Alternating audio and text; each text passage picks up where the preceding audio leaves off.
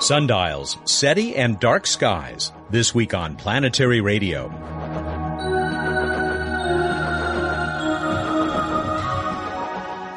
Hi, everyone. Welcome to Public Radio's travel show that takes you to the final frontier. I'm Matt Kaplan. You really should see Woody Sullivan's resume. No time? Then stay tuned for our delightful conversation with the University of Washington astronomer whose interests run from searching for ET to designing sundials for a cloudless day on Mars.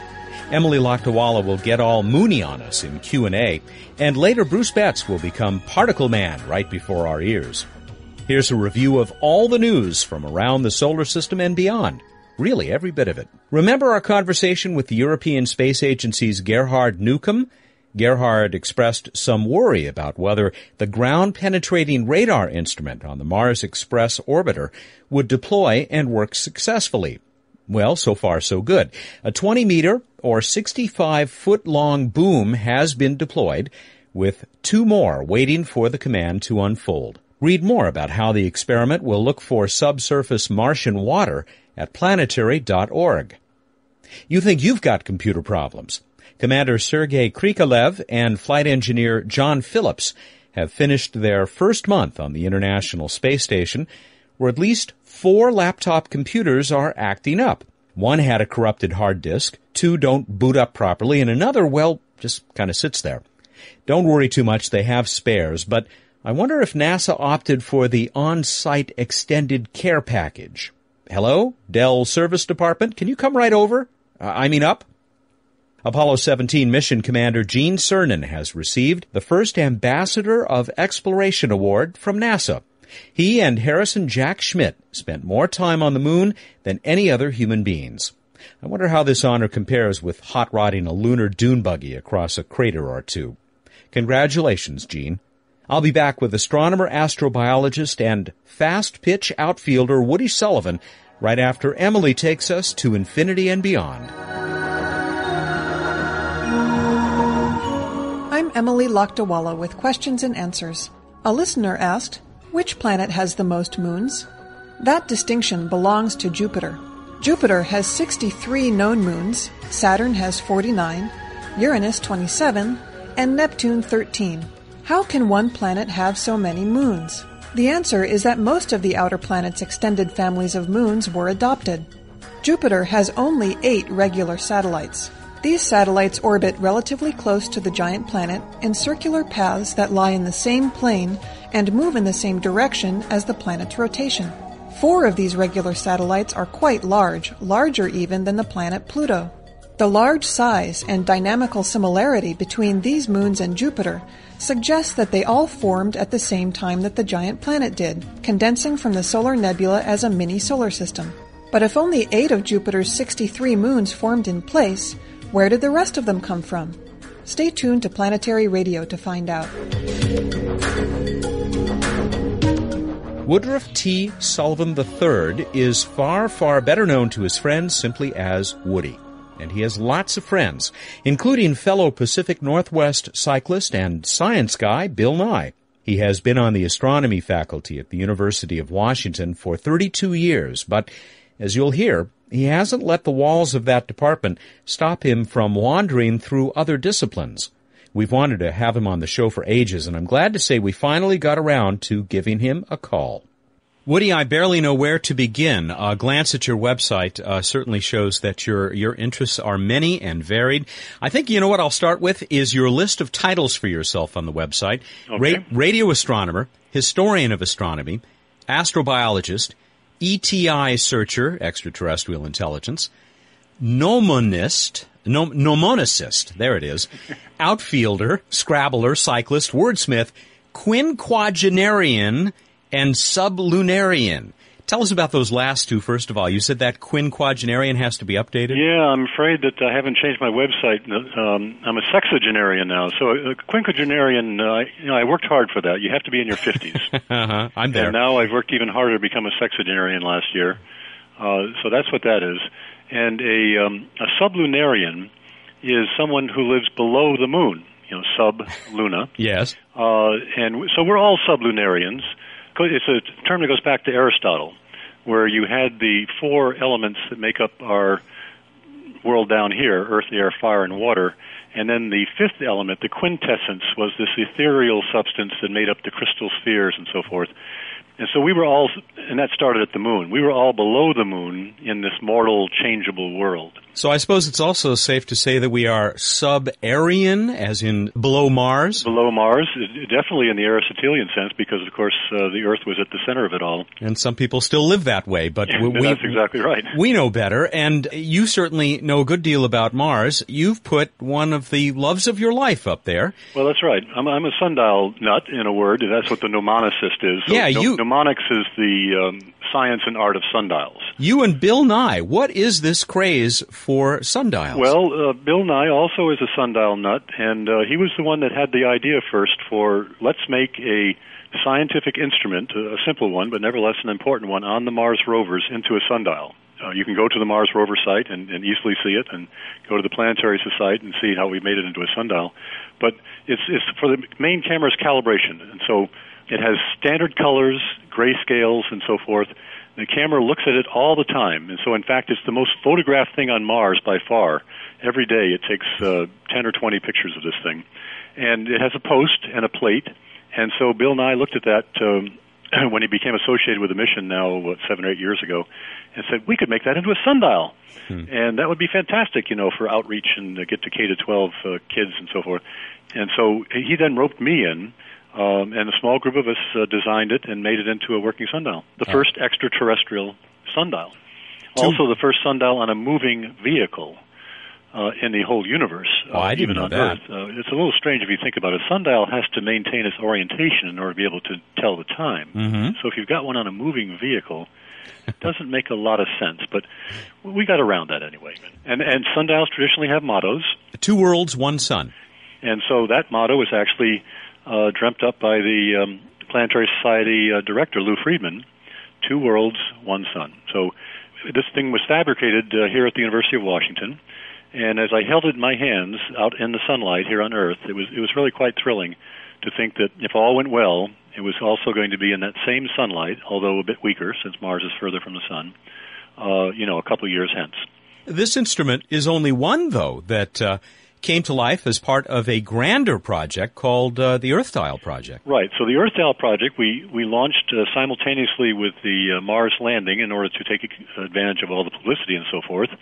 The idea is that people around the world set up their own sundials in their backyard and put a webcam on them. And we, at a common site, which once again one can find at the Planetary Society site, allow you to see in near real time these images of sundials from around the world, Australia, Malaysia, Spain, France, several in the U.S., and so forth. So you get a palpable sense of time, because half of them will be in darkness at any given time. Some of them will be snow-covered, the sundial. That happens sometimes, so they become weather dials, too.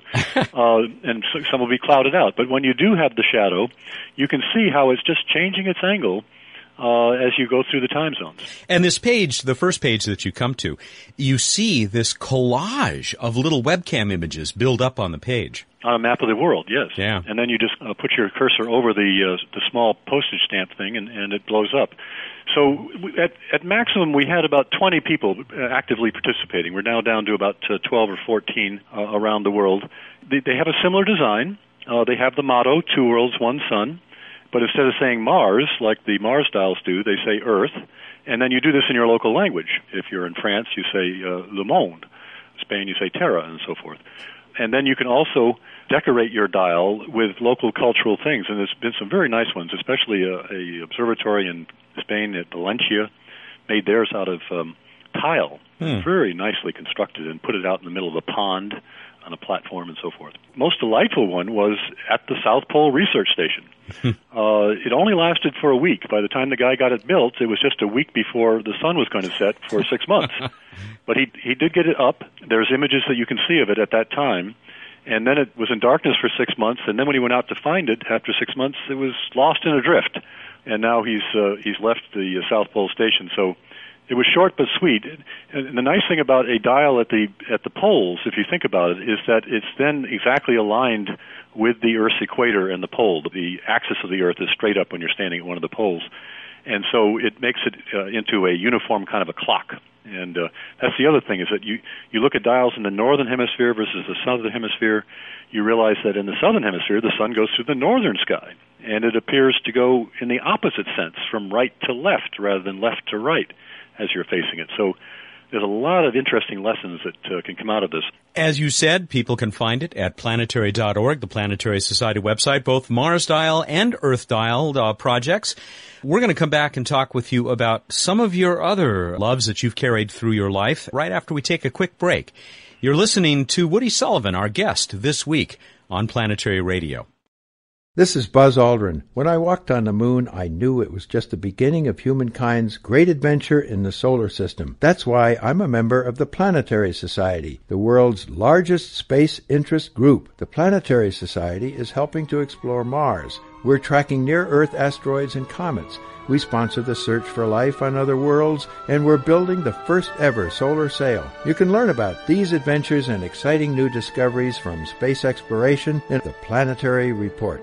The Planetary Report is the Society's full-color magazine. It's just one of many member benefits. You can learn more by calling 1-877-PLANETS. That's toll-free, 1-877-752-6387. And you can catch up on space exploration news and developments at our exciting and informative website, planetarySociety.org. The Planetary Society, exploring new worlds. Woody Sullivan is professor of astronomy at the University of Washington. He's been on the faculty up there since, I think I read, 1973. That's correct. You've been at this for a while. Certainly haven't restricted your interests any, though, because you also teach history of science. You are part of the NASA Astrobiology Institute, or I guess I should say that your astrobiology department at University of Washington participates in that NASA Institute. And that's appropriate, since I want to move on to another project that you helped to get rolling. We started out with the Mars Dial, Earth Dial project, but another one that you had a kind of seminal role in, I guess, is one we talk about all the time on this show, and that's SETI at Home. Indeed. That was invented by a guy, a computer scientist up here in Seattle, who knew about distributed computing, and he had just read about SETI and wondered whether SETI researchers would be interested in using a lot of CPU cycles if they could gather them together to process their data. Through a mutual friend, we got together, and I was very skeptical of the idea at first. This is now about 10 years ago. But the more we looked into it, the more feasible it seemed. To make a very long story short, it took another 4 years of trying to raise the money for it and so forth, and the Planetary Society were the ones that finally stepped forward and made it possible. And we've been able to get money from computer firms and from the University of California. Since then, I've now stepped to the background, and it's run from the University of California at Berkeley. How do you think those guys are doing with the project? Oh, well, fantastic. They know exactly what they're doing. Because the thing was, I did not have an ongoing SETI search. I tend to work more with SETI strategy. Where should you look? How should you look? And so forth, rather than crunch the data like they do. So we had to go somewhere else in order to have all the data input. But we've just been delighted with the response. We were hoping for 100,000 people over a couple years, and of course now we're up to 6 million participants after 6 years, I think, this month. So it's just been fantastic. And the thing I really like about it is that the search should be our globe participating. It shouldn't just be a bunch of geeks, with their toys. It should be the whole Earth participating in this search for extraterrestrial life. And so I like the symbolism of that, as well as the public's involvement with science, and of course the opportunity to educate people about what science is and what it isn't, and so forth. So the fact that it runs in a lot of classrooms is delightful. To say nothing of what this concept that you and the other guys introduced of shared or grid computing is now doing across the world, not just for the search for extraterrestrial intelligence, but many other forms of research. Well, absolutely. It's being used for looking into how do proteins fold, and into searching for drugs, into global warming calculations. A number of problems are amenable to being split up into a million little pieces and parsed out and then brought back together for this. And so this distributed computing, of which SETI at Home was definitely the pioneer, is now become a standard, so to speak. Woody, were you another admirer of Philip Morrison? Oh, absolutely. I was really saddened by his dying a few weeks ago. I have to say, without exaggeration, that he was the one scientist that I admired the most, if I had to name one. He had eclectic interests like I do, and so I guess I was trying to emulate him in that regard.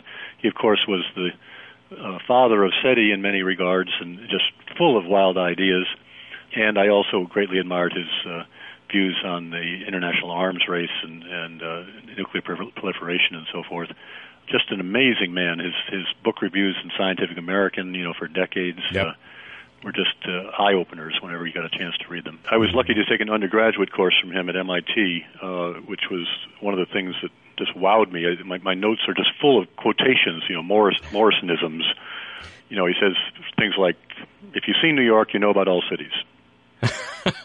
And so, what does that mean? Well, when you get into it, you realize that, sure, New York is different in many regards, but there's an awful lot of commonality about cities. Back to SETI. Do you have any ongoing involvement? I know that you were also part of creating the Serendip project at the great radio telescope at Arecibo. Not exactly. No, Serendip is pretty much a Berkeley creation, and the SETI at Home is piggybacking on Serendip, so to speak. No, I've sort of gotten off into this astrobiology thing, which has changed my focus more to the microbes. Although they aren't as smart, so to speak, I'm coming to realize from my biology friends that they, in fact, rule. The Earth is dominated by microbial processes, the cycles of the elements and the nutrients and in the earth is just absolutely controlled by microbes. Humans could disappear and it just would be a tiny effect overall on the earth, but if the microbes disappeared, then the whole system would collapse. Are you one of those who now suspects that life may be common in the universe, but it won't be much to write home about? Those are actually two of my University of Washington colleagues, Don Brownlee and Peter Ward, in their Rare Earth book, who have made that claim. But in fact, I disagree with them. I believe that microbial life, simple life, is much more common than intelligent life. But as to what the ratio is of civilizations that can build radio telescopes to those planets where you only have microbial life, we just don't know. And what we do know, though, is that you can much more efficiently search for the radio waves. You can search for literally millions of possible sites by sweeping your radio telescope across the sky. Whereas with the microbial search, you have to put a lot of effort into examining a planet like Mars to see evidence for life today or in the past. And so it's a much more difficult search for microbial life. So the upshot is that although the intelligent life is undoubtedly much rarer, it's not clear which might get found first. And so we should be doing both approaches. We have only about a minute and a half left, and I want to get into one other topic that you care deeply about, as do I as an urban amateur astronomer, and that is light pollution, which also extends, I guess, to radio frequency pollution. So there is a not-so-odd tie between this and SETI and astrobiology. Well, absolutely. It turns out that SETI is bedeviled by the tremendous amount of radio interference that comes from all the things that we love, the satellites that carry the television transmissions, and, in fact, this radio show, and radars and so forth. I never thought they were part of the problem. Yeah, right. It is a real problem. Radio astronomers cannot escape from it because their satellites are always above you. In optical astronomy, you can go to extremely dark sight, at great expense. We are enshrouding our globe in this haze of light, which has denied most people live in urban areas now, and they just don't know the beautiful Milky Way as an everyday thing. They think of it as it's kind of a tourist attraction. You got to get outside the city to see it, and it's a real shame because all that light is wasted. If it went down properly on the streets, you would save a lot of money, as well as make the skies dark so that you could see the Milky Way and see more shooting stars, meteors, and so forth. So the Earth at Night image, which shows all the city lights around the globe, is something that I put together now 20 years ago. With no clouds. With no clouds. A very, very unrealistic image. The entire Earth is at night, which never happens, of course. But it shows that the way we reveal ourselves on this planet is actually at nighttime in visual wavelengths, much more than in the daytime where you can't see our presence. Last question, Woody. Are you still part of the old-timers fast pitch softball league up there? I still am indeed. Not quite as fast as I used to be, but still fast pitch, and I love it compared to lobbing the ball in 15 feet high and you wait forever. You can strike out, can steal, and you can bunt, and it's a much more interesting game. Well, you've hit one out of the park with us today, Woody, and I thank you for joining us and certainly hope that you'll be able to return to Planetary Radio. Great. Thank you very much. Woody Sullivan, professor of astronomy at the University of Washington, has been our guest on this week's Planetary Radio. He is, I'll just read half of him, a radio astronomer, a historian of science and astronomy, an astrobiologist, a searcher for extraterrestrial intelligence, and we didn't even talk about Scrabble. We're going to come back with Bruce Betts and What's Up and our latest trivia contest right after this return visit from Emily.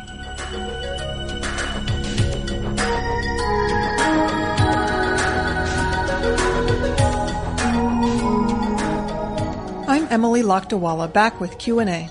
Of Jupiter's 63 known moons, only 8 were likely original to the planet. The rest are small, dark bodies that orbit very far from Jupiter.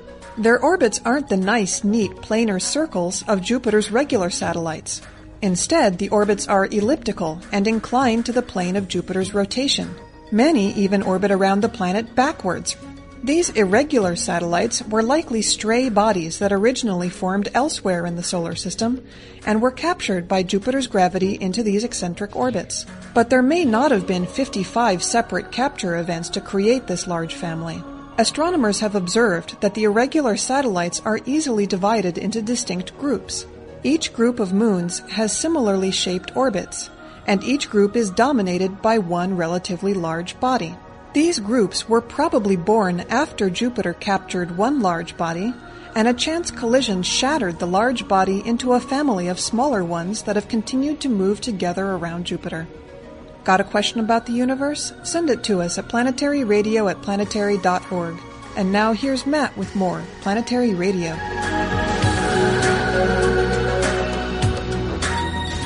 Time for What's Up on Planetary Radio. We're joined by Bruce Betts, the Director of Projects for the Planetary Society. And Bruce, you know Woody, don't you? He's a neato guy. He's pretty cool. He is. I agree. He's spiffy keen. And he's one of those people that's really impressive because he's reinvented himself in so many different fields, made big contributions from SETI to astronomy to now astrobiology, and in the meantime is a big sundial guy. So he's all over the place. Multitasker is, I think, much too weak a term for people like him and Phil Morrison, people like that. Mega multitasking. Easy for you to say. Really, not actually. And what's easy for us to see in the night sky? Well, of course, our friends, the planets. In the evening sky, now a little bit tricky is Venus. It's still pretty darn low. You have to look right after sunset, low in the west, but it'll just keep getting higher and higher in the coming months, and it's the brightest star-like object there. So take heart. But in the meantime, check out above, higher than that in the west, is Saturn, still hanging out kind of near Castor and Pollux, great through a small telescope, as is Jupiter, which is high in the sky in the early evening, high in the south if you're in the northern hemisphere, and it also wonderful small telescope. And in the pre-dawn sky, you can pick up Mars off there in the southeast, looking kind of yellowish-red. It'll keep getting brighter, too. So for most of the planets, we're going to keep getting better and better. Saturn's going to vanish in a little while, but you still have plenty of time. On to Random Space Fact. Did you know, Matt, that in the extrasolar planets world, where, first of all, there are over 130 extrasolar planets that have been discovered so far, planets orbiting other stars, one thing I find very interesting is that 80% of them, roughly, are planets that are in highly elliptical orbits, much more so than the nearly circular orbits of all of the major planets in our solar system. This has an implication for those who think about astrobiology and life, which is it's probably a lot harder to keep life kicking around on a planet in a very elliptical orbit because you have trouble keeping things like liquid water. Everything runs hot and cold in those places. Hot and cold running stuff. Yeah, right. Well, you've always probably got something liquid. You know, it's just that in summer it's water and in winter it's methane. Uh-huh. Anyway, before I think about that too much, let's go on to our trivia question that we asked. We asked people about the 3 flavors of neutrinos. Neutrinos, as people know from a couple weeks ago, one of my favorite weird subatomic particles because there are billions of them coursing through you every single second. I kid you not. And they just don't interact with much of anything. They have 3 different types or flavors. How'd we do, Matt? We're getting more and more entries, which, is wonderful because we're glad more people are joining into the contest. But there's so many deserving people out there. We want you all to win. Our winner this week is Ivan or Ivan Ulrich of Campana, Argentina. And he said the 3 flavors of neutrinos are the electron, the muon, and the tau neutrino. He got it right, didn't he, Bruce? He did indeed. Interesting little tidbit about the flavors. The solar neutrino problem has now been solved in the last 2 or 3 years. I bet you're relieved. I'm so relieved. I can live again. This is actually a huge problem in those who ponder things like stars and neutrinos, because we were seeing fewer neutrinos, which first of all are really hard to detect. You have to build these big giant detectors with thousands of tons of heavy water. Way underground, right? Like in mine shafts. Exactly, way underground, because you don't want other things triggering your system like cosmic rays. Anyway, the point here, which is a long point, but I'm going to make it anyway, which is that the sun produces only one flavor, electron neutrinos. And they were seeing only about 1/3 to 1/2 of what they expected to see at these detectors. And so either our neutrino physics was off or the solar physics was off, which would affect everything that we understand about stars. Well, it turns out these weird little neutrino buggers, in their 8-minute travel between the sun, roughly, and Earth, they change flavors. They bop around. Oh, so no those kidding. Electron neutrinos become tau neutrinos and muon neutrinos, and the original detectors were not sensitive, very sensitive to those other flavors. Huh, that's fascinating. They did, however, pick up the chocolate neutrinos, the vanilla neutrinos, and these strange pistachio neutrinos. Oh, what happened to the strawberry? Dude, those are not neutrinos. Those are much heavier, much more massive particles. Frutons, I think they call them. Good one. What do you got for us for next week? Baryons. Oh, wait, that actually is. For next week, we go to the land of black holes. Ooh. Tell us, what do you call the radius, distance away from the center of a black hole to which light cannot escape? If you fire off some light just outside that radius, it can get out, but if it's within that radius, then the light, there's too much gravity, and it will actually bend the light back around due to wonderful general relativistic effects, creating that whole black hole thing. There's a cool name for it. What do you call that radius? Get that information to us by May 23rd at 2 p.m. Pacific time. May 23rd, 2 p.m. Pacific will be the deadline for you to get us the answer to this newest space trivia question from our friend Bruce Betts. Go to planetary.org/radio to find out how to enter our contest and win another beautiful solar sail poster. Bruce, I think we're done. All right, everybody. Go out there, look up the night sky, and think about jumbo shrimp. Thank you, and good night. Or wait, maybe, no, not jumbo shrimp, perhaps a king prawn. He is the Director of Projects for the Planetary Society, and he joins us every week here for What's Up? I wonder if there's a point near a black hole beyond which jumbo shrimp cannot return. Yes, it's called the Shrimpy Radius. Join us again next week when we begin our special coverage of the solar sail. Cosmos One is almost ready to ride the light of the sun. Planetary Radio is produced by the Planetary Society in Pasadena, California. Third rock from the sun, Alpha Quadrant of the Milky Way. Have a great week, everyone.